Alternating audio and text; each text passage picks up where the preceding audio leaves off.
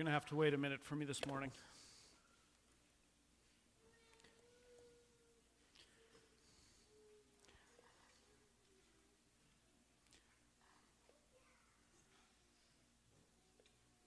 There we go. You can turn in your Bibles to Matthew 17, and we are picking up in verse 14.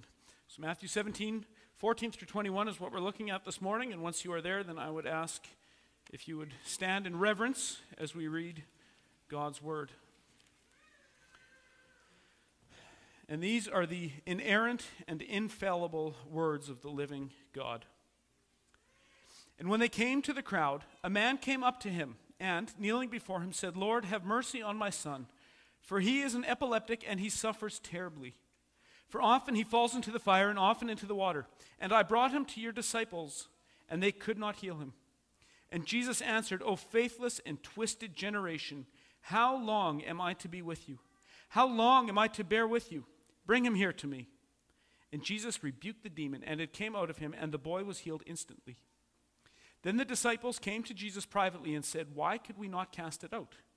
He said to them, "Because of your little faith. For truly I say to you, if you have faith like a grain of mustard seed, you will say to this mountain, 'Move from here to there,' and it will move, and nothing will be impossible for you." And may God bless the reading of his word. You may be seated.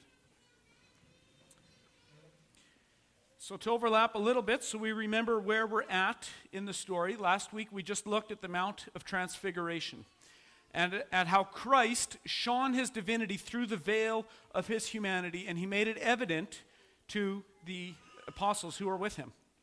And together on that Mount of Transfiguration, Moses and Elijah showed up.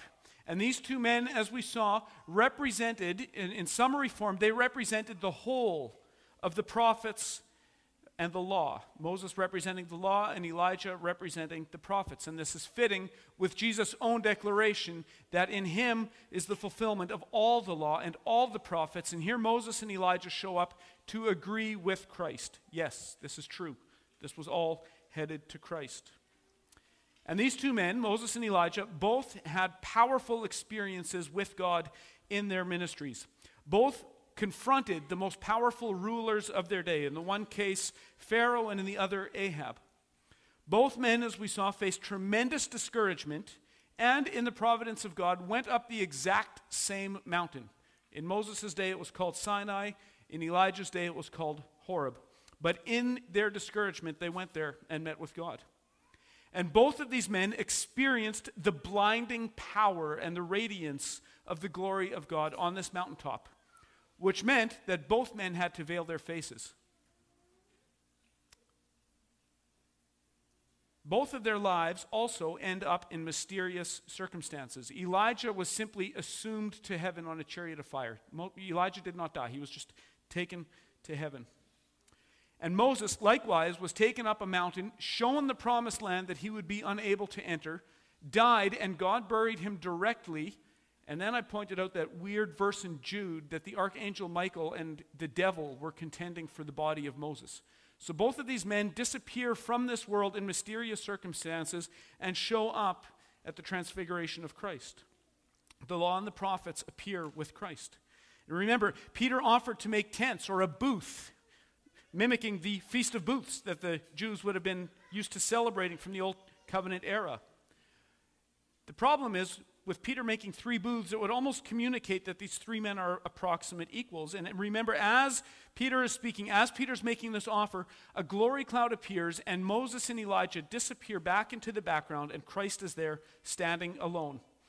And this is a clear demonstration of the supremacy of Christ as a whole. This is the whole point of redemptive history has come to this moment. We see that the law and the prophets are not abolished, but they terminate into Christ, just like rivers reaching an ocean. And so now Christ is standing alone as the champion of the old covenant, as the champion of redemptive history. He is the perfect prophet, priest, and king that the ancients had been waiting for and typifying to a large degree. And he is preparing to work his final confrontation in Jerusalem on his way to his coronation to the right hand of his Father. But all mountaintop experiences must come to an end, and that's where we pick up the story again. Just as Moses had to come down from Sinai, so Christ must come down from this mountain. And just as Moses was immediately confronted with sin, idolatry, and corruption when he came down to see the Israelites worshiping a golden calf. And remember, and this is immediately applicable to us when we think about worship, if you watch closely, if you read closely what the Israelites say they're doing, they call that calf God. They call their false worship true worship. Okay? Just because you say the word Jesus or God, if you are doing things in corporate worship that God has not commanded, God detests it. God hates it if he has not commanded us to do it. The worship service is not a place for our innovation to come up with things that we think are meaningful to us. For instance, making a golden calf and saying that's the God who brought us out of Israel. Worship must be according to God's design, or it must not happen at all. So these people are offering false worship using orthodox words, using biblical words, and yet the worship itself is not from their heart. It's not as God commanded. God hates it. And remember how that ends. The Levites go through the camp and start hacking people to pieces with the sword as they deserved. This idol is ground up into powder, put in the water, and the people are forced to drink their idolatry. And isn't that a picture of sin? When we give in to sin, God makes us so full that in Proverbs it says it starts coming out of your nostrils. Okay? God fills you with what is to your own destruction when we give ourselves to sin. And so Moses showed this undoing as these people are forced to drink their idol and get butchered. And now we pick up the story in verse 14 and 15. And it says, and when they came to the crowd, a man came up to him and kneeling before him said, Lord, have mercy on my son, for he has seizures and he suffers terribly. For often he falls into the fire and often into the water. And I brought him to your disciples and they could not heal him. And seemingly this father is like most fathers who love their sons and want the best for them. And for this dad, like us, to see your boy or to see your child suffering from seizures and epilepsy in such a destructive manner must be heartbreaking. It must be terribly painful to watch your child suffer this way. And our modern English translations generally call this condition epilepsy or seizures. Interestingly, we talked about translation this morning. But a very literal translation that would get us into this world would be moonstruck. And if you have an older translation of the Bible, it might say moonstruck or lunatic. And I think this shows that one area in which the ancients understood the world around them better than we do is that they were not so foolish as to assume that science would have the final word on how to interpret reality. No doubt, these people would have used whatever science they had available to them to come up with technology and remedies, and that's good. That's a gift from God. Science is a gift from God when properly used, but it is not a master. The ancients understood that there's an unseen world that is just as real as the material world. And so we happen to live in an age of empiricism or an age of science in which we have decided ourselves into thinking that we understand something deeply if we understand how it works. Okay? So we think in our modern conception, if we figure out how something works, that must mean we understand it. And that is not always the case. As true as some things may be, science, empiricism, is unable to answer the why question. It's unable to look into the world of meaning. It can only see operations and mechanisms, but it can't understand meaning. And we do not just live in a world of facts. We do live in a world of meaning.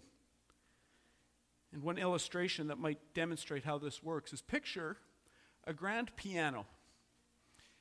And in this piano, there's a small family of mice living in the back corner. And periodically, these mice hear Handel's Messiah. And so legend has, from one generation of mice to the next, that there must be a songwriter and there must be a player behind this beautiful music that they keep hearing. And this gets handed down from generation to generation until some mice are so brave to say, you know what, we should explore into this a little deeper. We should see what's behind this music. And so one of them bravely goes out and he explores what's happening inside that piano. And he comes back and reports, good news, guys, there's no piano player, there's no music. I figured it out. It's just hammers hitting a string. See, there's no piano player. That's what our age of enlightenment has done. is to say if we can figure out how something works, that must mean we understand it, and that is absolutely not the case. Understanding how things work is different than understanding what things mean.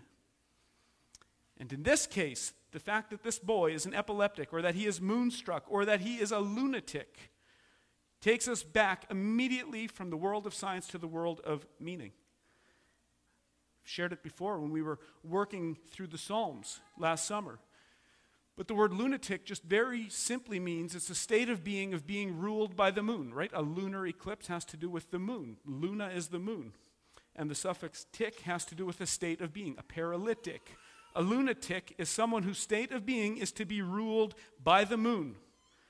So in one sense, because the sun, or because the moon is to the sun as man is to God, we are a reflected image. Okay, so the moon is us in terms of cosmology. The sun is God. We are an image, we are a reflection. The sun is the real thing. So lunatics are those who serve the image rather than the original. They serve man instead of God. They serve the created things instead of the Creator. Lunatics live by the light of their own nature rather than by the light at its source, the light of the sun, S-O-N. So in a spiritual sense, there is a very real connotation of darkness associated with the nighttime. And you have that to this day. People can't figure it out, but it seems like there is something to this full moon fever stuff. It seems like there's something to it. And that if that is true, that doesn't mean that we live in a world of astronomy. It may mean that God is teaching us a lesson with the way he does things. This is what it looks like when you're ruled by the night. This is what happens when you serve the creator, or the creature, rather than the Creator. So it's not unfitting, it's not cruel. We think the word lunatic maybe means something cruel, but the fact that the older translations use that does not mean anything cruel at all. It's a statement of meaning rather than just of mechanism. There's no indication that every case of seizures or epilepsy is spiritual in nature, like this one clearly is. And there's also no indication that the seizures in this boy's case are the result of personal sin. Rather, this particular boy has been afflicted with a demon who has attached himself to his health condition. Matthew Poole, commenting on this passage and putting all the gospel accounts, and we're going to look at how the other gospels look at this account a little bit, but looking at the whole thing in composite, Matthew Poole comments this: he begins to inquire what they were discoursing about, but was by and by interrupted with a certain man who comes and falls down upon his knees before him, begging mercy for his son, who, as Matthew reports his condition, was lunatic and sore vexed, often falling into the fire and often into the water. Mark saith he had a dumb spirit, that it tore him. He often foamed and gnashed with his teeth. Luke saith that it was the man's only child, that he had a spirit, that he cried out. It tare him. He foamed and was bruised by it. By the description of this young man's disease, it appeareth to have been what we call the falling sickness, wherein men fall down, foam, and beat themselves. With this disease the devil joined, so as at certain times of the moon this disease took him. And the devil acting with it, he was dumb, at least for the time, and fell sometimes into the fire, sometimes into the water, foamed, gnashed with his teeth, tore himself. This seems to have been his condition. The Father, during Christ's absence, had attempted to cure by his disciples, but the text saith they could not. The reason we shall hear afterward. Upon this, he cried unto Christ for help. So Matthew Poole is seeing both the experiential, the physical side, and also making reference to the spiritual nature of what's happening. He's not picking one, he's seeing both together. And I think we ought to acknowledge that there's not a demon in every case of a physical affliction. That's not what the text is saying here. It's not saying every case like this is demonic. That's not what it's saying. But in this case, there is a spiritual element that has joined with this disease. And when we think about our own condition, we should always remember that God has made us as complete people. He has knit body and soul together. So a person is body and soul. It's not one or the other. And real life has a way of showing us that sometimes this barrier between body and soul gets very, very, very thin. I have people in my life that I've know have physical ailments, and it's the kind of physical ailments that you can test for or see with an x-ray or so forth, that I'm convinced there's a spiritual element to it as well. And I think we sometimes see that wall getting very thin. In verse 17 and 18, it goes on and says, "And Jesus answered, O faithless and twisted generation, how long am I to be with you? How long am I to bear with you? Bring him here to me." And Jesus rebuked the demon, and it came out of him, and the boy was healed instantly. And so despite the disciples' lack of faith or insight at times, they are not completely faithless men. And so Christ's words here about a faithless and twisted generation don't quite seem to fit. But if you go and read this account in Mark's gospel, we gain a little bit more information. In Mark's account, in Mark chapter 9, I believe it is, he also says that there were scribes present who were arguing with the disciples. So that's actually a helpful bit of information. The scribes were here arguing with the disciples as they were unable to heal this boy. And so none of the accounts give us an exact explanation of what they're arguing about. But I think the most obvious explanation is the one that Calvin provides in his commentary. I think it just fits, and it would seem the most natural of all.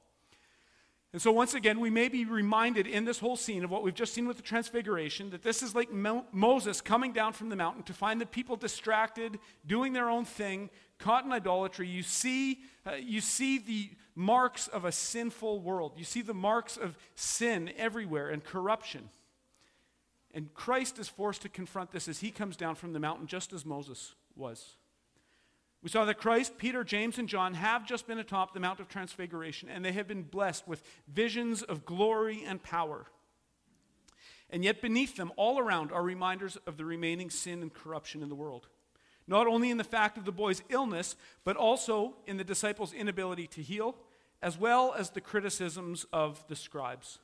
And so like the people of Israel who descended into chaos while Moses was away, we have here another scene of chaos that ensues when Christ is away. It doesn't take long. Christ just goes up to the mountain, and right away, as you've got scribes arguing with the disciples who are down there, there's chaos very quickly.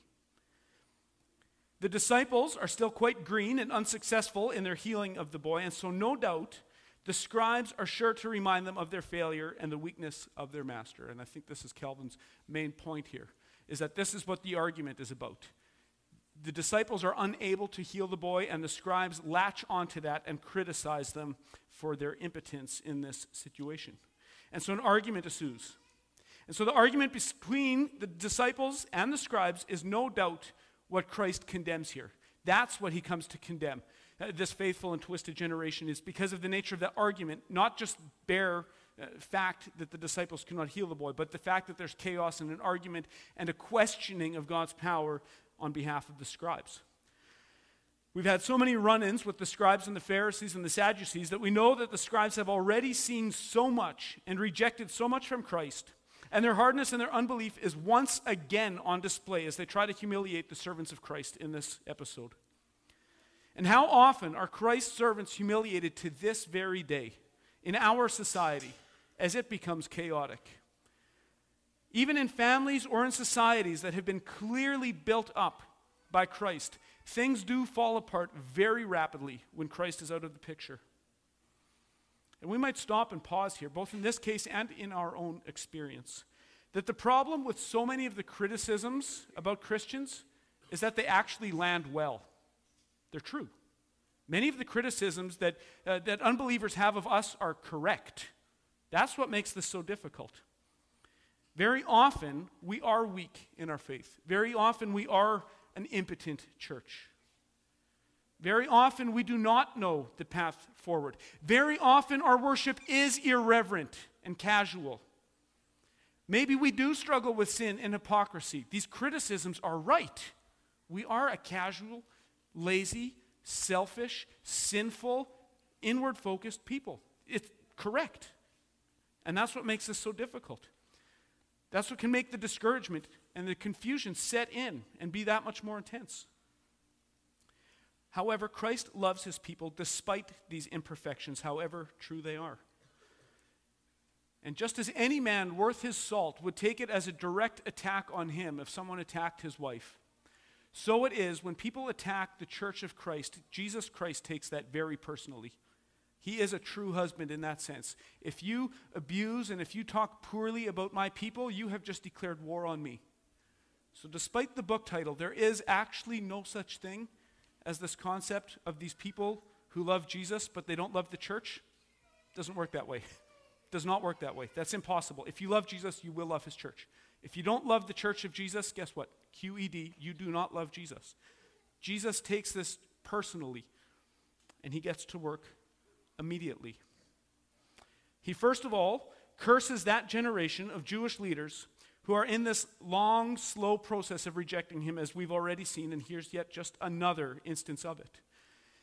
And this generation language shows up here again. And there is a special significance to the events of Christ's ministry on earth and to this generation to whom he was ministering. So we should not lose that. There is something about this generation. These are the people who are rejecting him. These are the people who are seeing these promises unfold in that generation. This is true. But of course, we can make legitimate application to any generation of people who are not known for loving the Lord. Jesus comes as the second Adam. Jesus is the true man, the true champion of the human race. And his example here in masculine tenderness and in masculine strength both show up. Jesus doesn't pick one, he does both. We saw that last week. We see this blinding glory, and then we see him gently touching the disciples and say, "Fear not." And here it is again.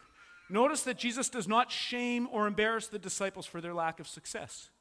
Rather, he just steps in and fixes the problem. He takes decisive responsibility for the situation. He asked for the boy, he's given the boy, and the boy is immediately healed. Jesus takes the problem, says, "Yeah, it's my problem. I'm going to take it. I'm taking responsibility as a masculine man must do." Problem is fixed. Jesus is showing what manhood looks like. And it goes on in verse 19 and 20. It says, "Then the disciples came to Jesus privately and said, 'Why could we not cast it out?' And he said to them, 'Because of your little faith. For truly I say to you, if you have faith like a grain of a mustard seed, you will say to this mountain, 'Move from here to there,' and it will move, and nothing will be impossible for you." Depending on your translation, some of you will have verse 21 at the end here, and some will not. Some of you will notice your Bibles go straight to verse 22 from verse 20. What's that about?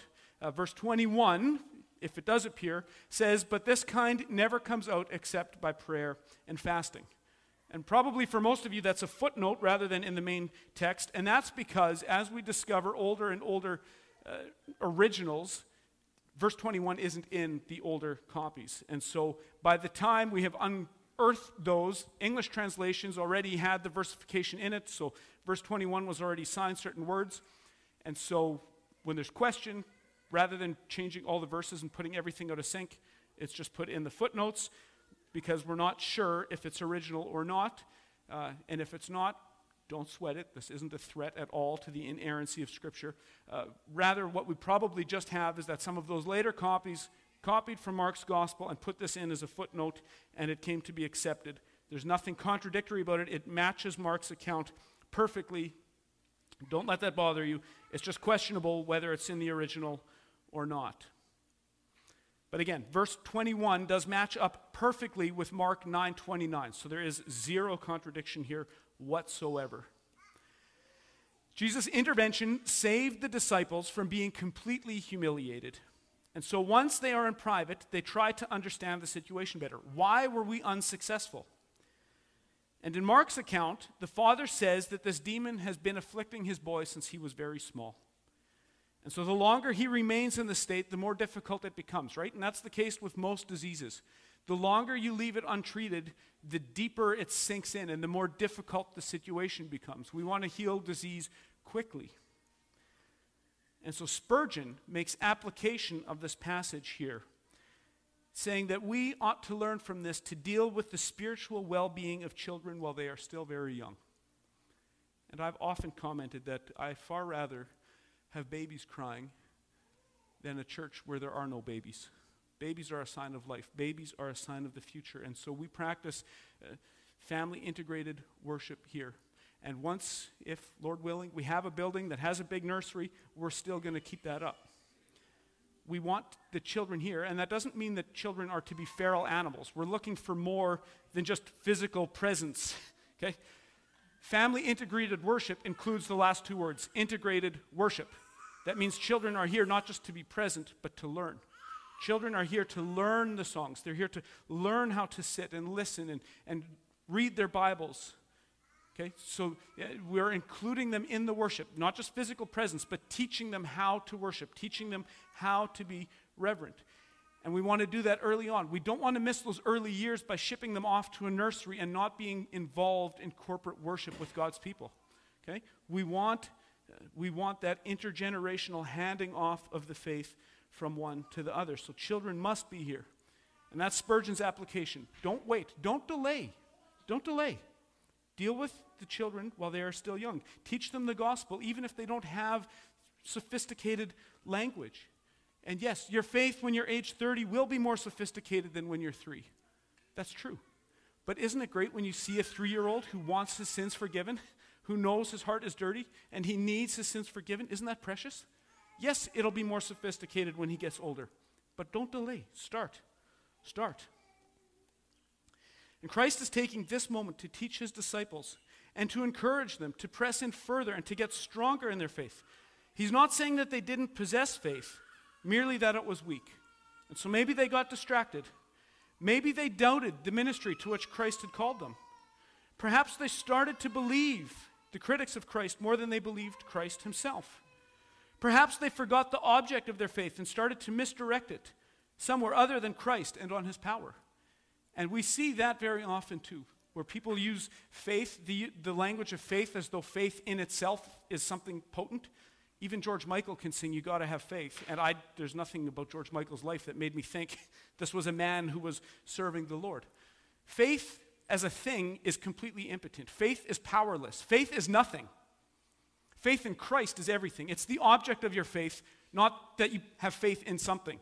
Okay? How many times you hear, "Oh, you've got to have faith in yourself. You can be an Olympic hockey player." I can't. I don't care how much faith I have in myself. I'll never be good enough. Okay? That's nonsense. Faith has an object. Faith must be in Christ. And we can have weak faith in Christ or we can have strong faith in Christ. But faith in yourself, faith that things will work out is nothing. There is no promise there whatsoever. And so Jesus reminds them that they need to think this one through. Your faith needs to grow stronger. And he uses the kind of symbolic language here to teach that should instantly draw us back to his earlier sermons and illustrations, which is a mustard seed and a mountain. And the mustard seed language should remind us of Matthew 13, where Christ compares the growth of the kingdom to a mustard seed. And despite its small beginnings, it grows into a large tree. And the point here is that the small faith of the disciples is, in fact, capable of growing bigger. It's capable of understanding Christ's purposes yet. Slowly but surely, these guys are going to catch on to what Jesus is doing in redemptive history. And they'll be strong enough to press into the kingdom with full confidence and full strength. Also, we have seen many mountains so far. There's so many mountains that are involved in the ministry and in the teaching of Christ, and even earlier in the Old Testament. We see this kind of prophetic language in the Old Testament. And now in Christ's ministry, we've seen the significance of many mountains. We saw Mount Sinai and Mount Horeb in the Transfiguration. We've seen Daniel's language of this rock hurtling down from heaven, destroying the empires of the earth, and then growing into this great mountain that covers the earth. And that happened, of course, when Christ came. And within 300 years, the Roman Empire is drastically different. It's been Christianized. In less than 300 years, you have over 50% of the citizens in the Roman Empire naming the name of Christ. So this happens sometimes in a very literal kind of a way. You have the language from the prophets, like Malachi and Zechariah, mountains melting like wax, or mountains splitting in half so rivers can flow through. And so in the biblical conception, when mountains shake, and when mountains melt, and when mountains break open, God is at work in redemptive history. And many commentators have noted here that Jesus says, "this mountain." And I think we frequently miss that. I'm not sure how much significance to assign to it, but Jesus says, "this mountain," in specific application to the mountain that Jerusalem and the temple are built on. And if that is the case, then this metaphorical language is very soon going to move into very solid fulfillment when the destruction of this mountain does in fact take place at the end of the generation of the disciples. Jesus promised that it would happen, and it did, in a generation. And so the mustard seed language, this little mustard seed can and will conquer a mountain. Just like you sometimes see a little shoot. Have you ever seen a little shoot make its way through a sidewalk? And you see the persistence of this little elm seed just break through and the concrete opens up? Okay, we can see that in our life. This little thing is capable of commanding mountains. It will command mountains. It's true. But regardless of how much direct application we make to that mountain, there does remain an important lesson for all of us. In the last few passages, Jesus has been preparing his disciples for the final days of confrontation ahead of them as he gets ready to go into Jerusalem. Peter has confessed Christ as Lord. And Christ then lays out his mission for the church, which is to take her place at Christ's right hand as he accomplishes this dominion mandate that the first Adam failed at. He has promised the church victory over the gates of hell even, and she follows her husband as he binds Satan and starts plundering his stuff. Unless the victory of the mission of God starts to sound too easy, a cross and martyrdom are also promised as the means by which this is going to happen. Christ has shown himself in his divine nature. He's shown himself to be the fulfillment of the law and the prophets, the better Moses, the better Elijah. And after all that, in today's text, Christ is going to show up again, not to humiliate his followers, but to strengthen them. He doesn't mock their failed efforts. He's not humiliating them. He's not drawing attention to them. Rather, he's acting like a man. He acts like a true husband must. He shoulders the responsibility on himself, and he heals this boy. And then rather than shaming the disciples in public, he patiently teaches them in private about the progress they still need to make and the growth that still needs to happen. And there's application for parenting and for intergenerational discipleship at Trinity.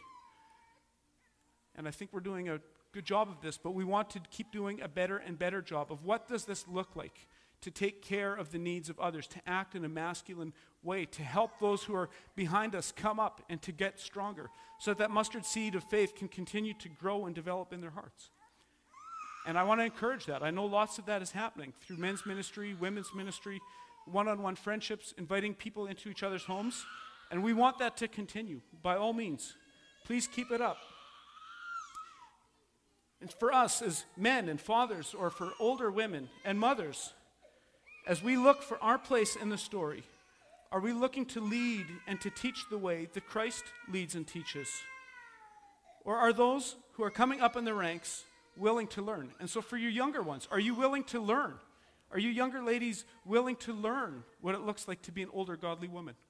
Are you younger guys willing to learn what it looks like to become a godly man, to grow in masculinity, to flex your muscles, to put 5 more pounds on the bar and press further next time? That's what intergenerational discipleship looks like. That also applies immediately to family integrated worship. This church isn't big enough to have a specific ministry for Hungarian-born helicopter pilots who have been divorced. Okay? We're not at that size. But even if we were, that's not how discipleship in the Bible looks like. Discipleship looks like the people of God being together. One generation helping the next. Come along, come along. Okay? And if the boys don't learn, the men won't know. And so it's our task as older people to help those who are new and younger in the faith to keep pressing on, to keep going. And that's where I want to leave it this morning. Wherever you are, whether you are an older one that has something to offer, whether you're a younger one that has something to offer, wherever you're at in terms of your maturity and your own discipleship, are you willing to learn from those who are ahead of you? Are you willing to teach those who are behind you? Are you willing to lead like Jesus did? If you're an old guy, don't kick the young guys. Oh, they're lazy and they know nothing. Okay? Do what Jesus did. Don't humiliate them. What's my job? To teach these young guys.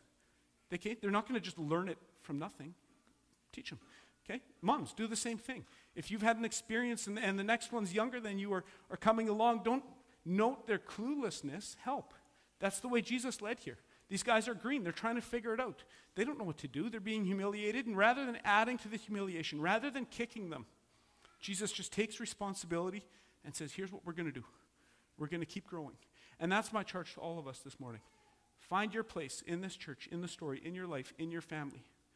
and do your part to make the vision for this intergenerational obedience, intergenerational one family of God discipleship a reality. Let's close.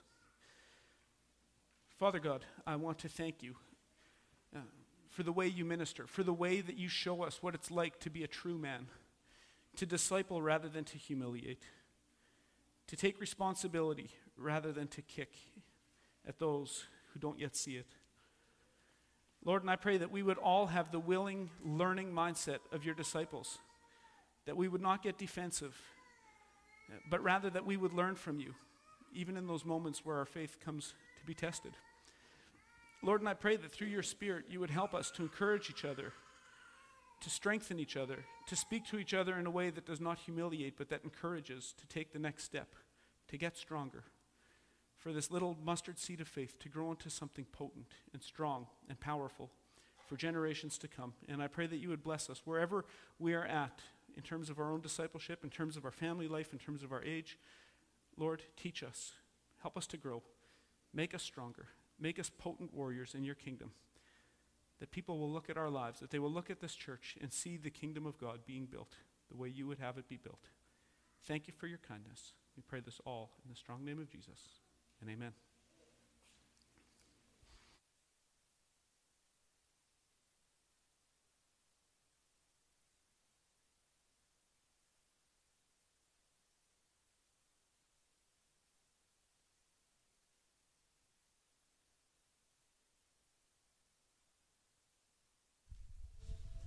Please stand as we sing.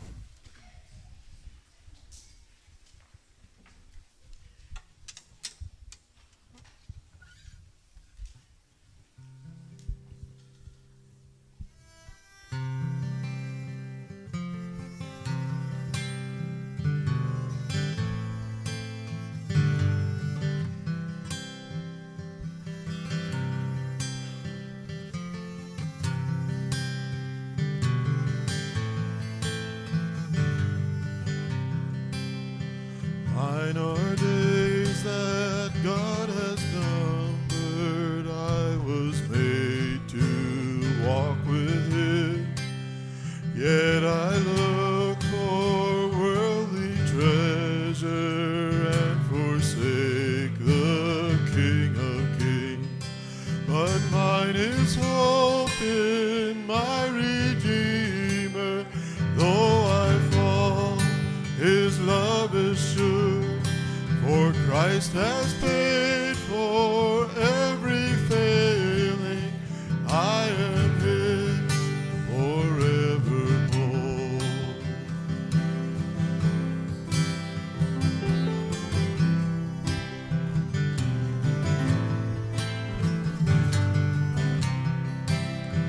Mine are tears in times of sorrow, darkness not yet understood.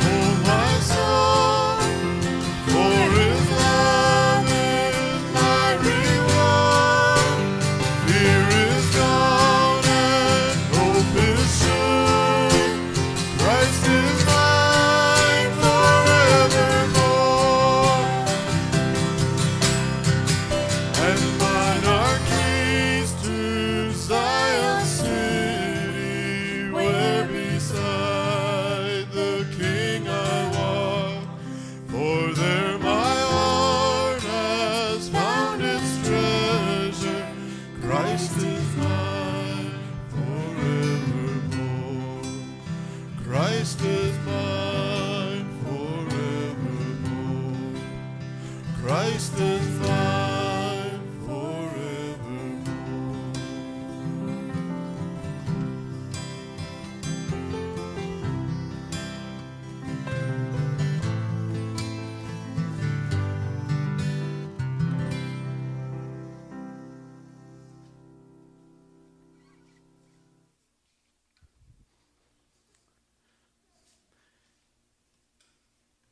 And I will say at the outset, I didn't mean to overstate. I'm sorry if I did. About children in worship, my idea that sharing with Jim Jordan that every time a baby cries in church, a demon loses its wings is still the case. I was merely attempting to explain why we want children in church. As those little mustard seeds grow, they need to be here. And so, the charge is this. In the story of the demon-possessed boy, we see the results of the fall coming into contact with the ministry of Christ's disciples. This is an early encounter in the long war for the cosmos. This war continues today, and so we can no doubt relate to the experience of these men as they encountered failure. Our faith is likewise too weak, too distracted, too misguided, too subject to doubts and to the accusations of those who oppose us. We remain a people in desperate need of the headship of Christ. And rather than humiliating us, he takes our failures and our deficiencies upon himself.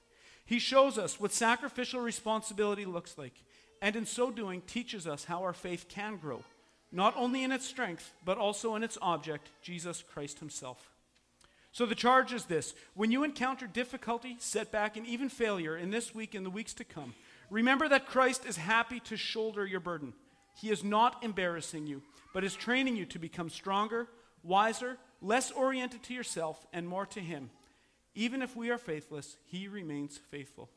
And I'll leave you with the benediction from 2 Thessalonians 2, verses 16 and 17. Now may our Lord Jesus Christ himself and God our Father, who loved us and gave us eternal comfort and good hope through grace, comfort your hearts and establish them in every good work and word, and go in peace.